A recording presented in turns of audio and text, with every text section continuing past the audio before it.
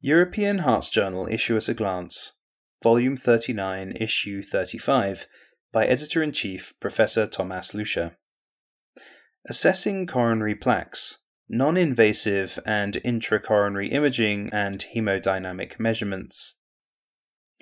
The atherosclerotic plaque is the hidden culprit of angina and infarction. Commonly, we assume that a coronary plaque that causes ischemia and/or angina is clinically relevant, although we've learned that even non-obstructive plaques can cause acute coronary syndromes. The assessment of hemodynamically relevant plaque is challenging. The so-called gold standard, i.e. coronary angiography, only provides an estimate of the significance of luminal narrowing, as it provides only two-dimensional pictures of the lumen and, unless it is analysed quantitatively, also involves a lot of subjectivity. Intracoronary imaging with intravascular ultrasound, or IVUS, and optical coherence tomography, or OCT, although invasive, has the big advantage that it can provide both a quantitative and three-dimensional assessment of the entire coronary tree, as outlined in the consensus document entitled Clinical Use of Intracoronary Imaging, Part 1, Guidance and Optimization of Coronary Interventions, an expert consensus document of the European Association of Percutaneous Cardiovascular Interventions, authored by Lorenz Reber and colleagues from the ESC Scientific Document Group. Intracoronary imaging can be used to guide percutaneous coronary interventions, or PCI, particularly in patients with complex anatomy. Specifically, prior to PCI, IVUS or OCT can be used for optimizing stent sizing, i.e. stent length and diameter, and planning the procedural strategy. Post-implantation, the consensus group recommends key parameters that characterize an optimal PCI result and provides cutoffs to guide corrective measures and optimize the stenting result. Moreover, routine performance of intracoronary imaging in patients with stent failure, i.e. restenosis or stent thrombosis, is recommended, although further research is required. Molecular imaging goes a step further and uses molecules involved in the atherosclerotic process to visualize vulnerable plaque that requires particular attention. In their basic science paper, Myeloperoxidase is a potential molecular imaging and therapeutic target for the identification and stabilization of high-risk atherosclerotic plaque.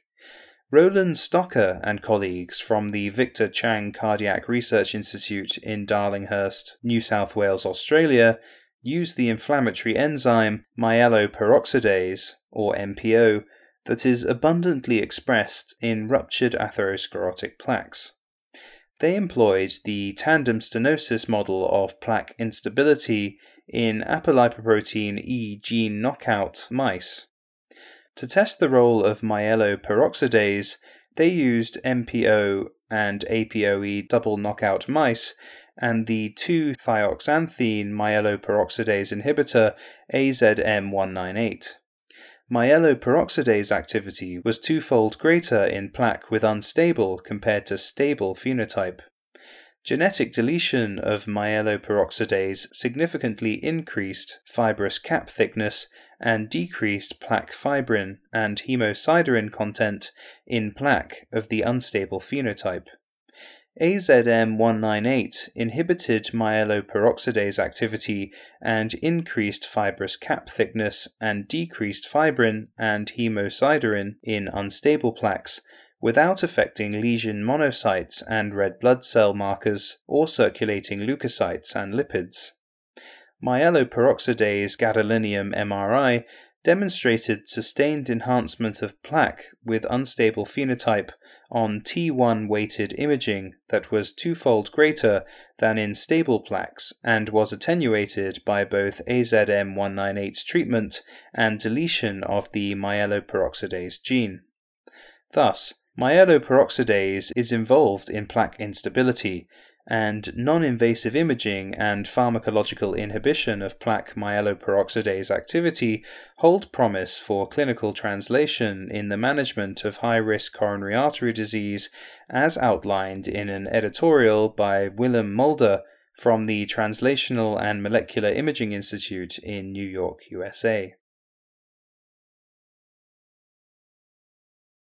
Although IVUS, OCT, and in the future also molecular imaging provide insights into the vulnerability of plaques, they provide only indirect evidence as to their haemodynamic relevance.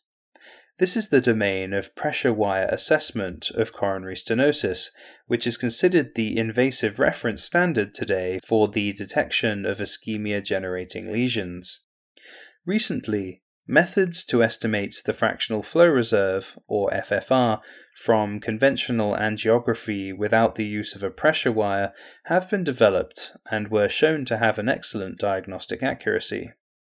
In their meta-analysis, Diagnostic Performance of Angiography-Derived Fractional Flow Reserve, a Systematic Review and Bayesian Meta-Analysis, Patrick W. Sirois and colleagues from Imperial College London in the UK determined the diagnostic performance of angiography-derived FFR for the diagnosis of hemodynamically significant coronary artery disease using data from 13 studies and 1,842 vessels. A Bayesian bivariate meta-analysis yielded a pooled sensitivity of 89%, specificity of 90%, positive likelihood ratio of 9.3, and negative likelihood ratio of 0.13.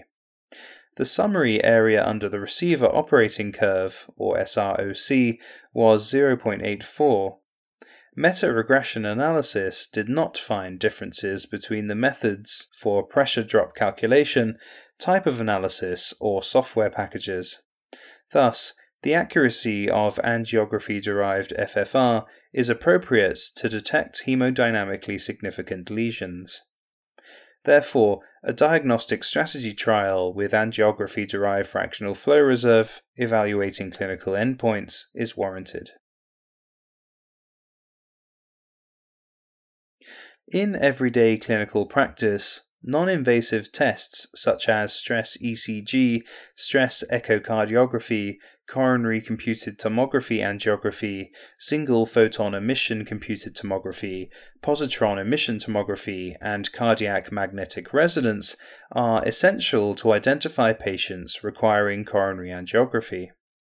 The usefulness of such tests is evaluated in another meta-analysis entitled The Performance of Non-Invasive Tests to Rule In and Rule Out Significant Coronary Artery Stenosis in Patients with Stable Angina, a meta-analysis focused on post-test disease likelihood, by Juhani Kanuti and colleagues from the Turku University Hospital in Finland. They used ranges of pre-test probability of coronary artery disease, or CAD, and determined how these diagnostic modalities can reclassify patients into a post-test probability that defines, i.e. greater than 85%, or excludes, i.e. fewer than 15%, anatomically and functionally significant CAD in 28,664 patients from 132 studies that used invasive coronary angiography as reference, and 4,131 from 23 studies using fractional flow reserve. Stress ECG can rule in and rule out anatomically significant CAD only when pre-test probability is greater than or equal 80%, and less than or equal 19% respectively. Coronary computed tomography angiography is able to rule in anatomic CAD at a pre-test probability of greater than or equal 58% and rule out at a pre-test probability of less than or equal 80%. The corresponding pre-test probability values for functionally significant CAD were greater than or equal 75% and less than or equal 57% for coronary computed tomography angiography, and greater than or equal 71% and less than or equal 27% for invasive coronary angiography, demonstrating poorer performance of anatomical imaging against fractional flow reserve. In contrast, functional imaging techniques such as positron emission tomography, stress cardiac magnetic resonance, and single photon emission computed tomography are able to rule in functionally significant CAD when pre-test probability is greater than or equal 46 to 59%, and rule out when pre-test probability is less than or equal 34 to 57%. Thus, non-invasive diagnostic modalities have different optimal performance ranges for the detection of anatomically and functionally significant CAD, with stress ECG having very limited diagnostic power. The selection of a diagnostic technique for any given patient to rule in or rule out CAD should be based on the optimal pre-test probability range for each test, a recommendation that is put into perspective in a thoughtful editorial by Udo P. Sechtem from the Robert Bosch Hospital in Stuttgart, Germany. This issue is further completed by 2 discussion forum contributions relating to a recent paper entitled Patients with Acute Myocardial Infarction and Non-Obstructive Coronary Arteries, Safety and Prognostic Relevance of Invasive Coronary Provocative Tests by Giampoli Nicoli and colleagues from the Catholic University of the Sacred Heart in Rome, Italy. In their comment entitled Is Invasive Coronary Provocation Testing Cost-Effective Among Minoca Patients?, Giuseppe Ciliberti and colleagues from the Marche Polytechnic University Faculty of Medicine in Ancona, Italy, comment on this article. Nicoli and colleagues respond to this comment in their contribution entitled Personalized Treatment of Minoca, an Unmet Need in a High-Risk Population. The editors hope that this issue of the European Hearts Journal will find the interest of its readers.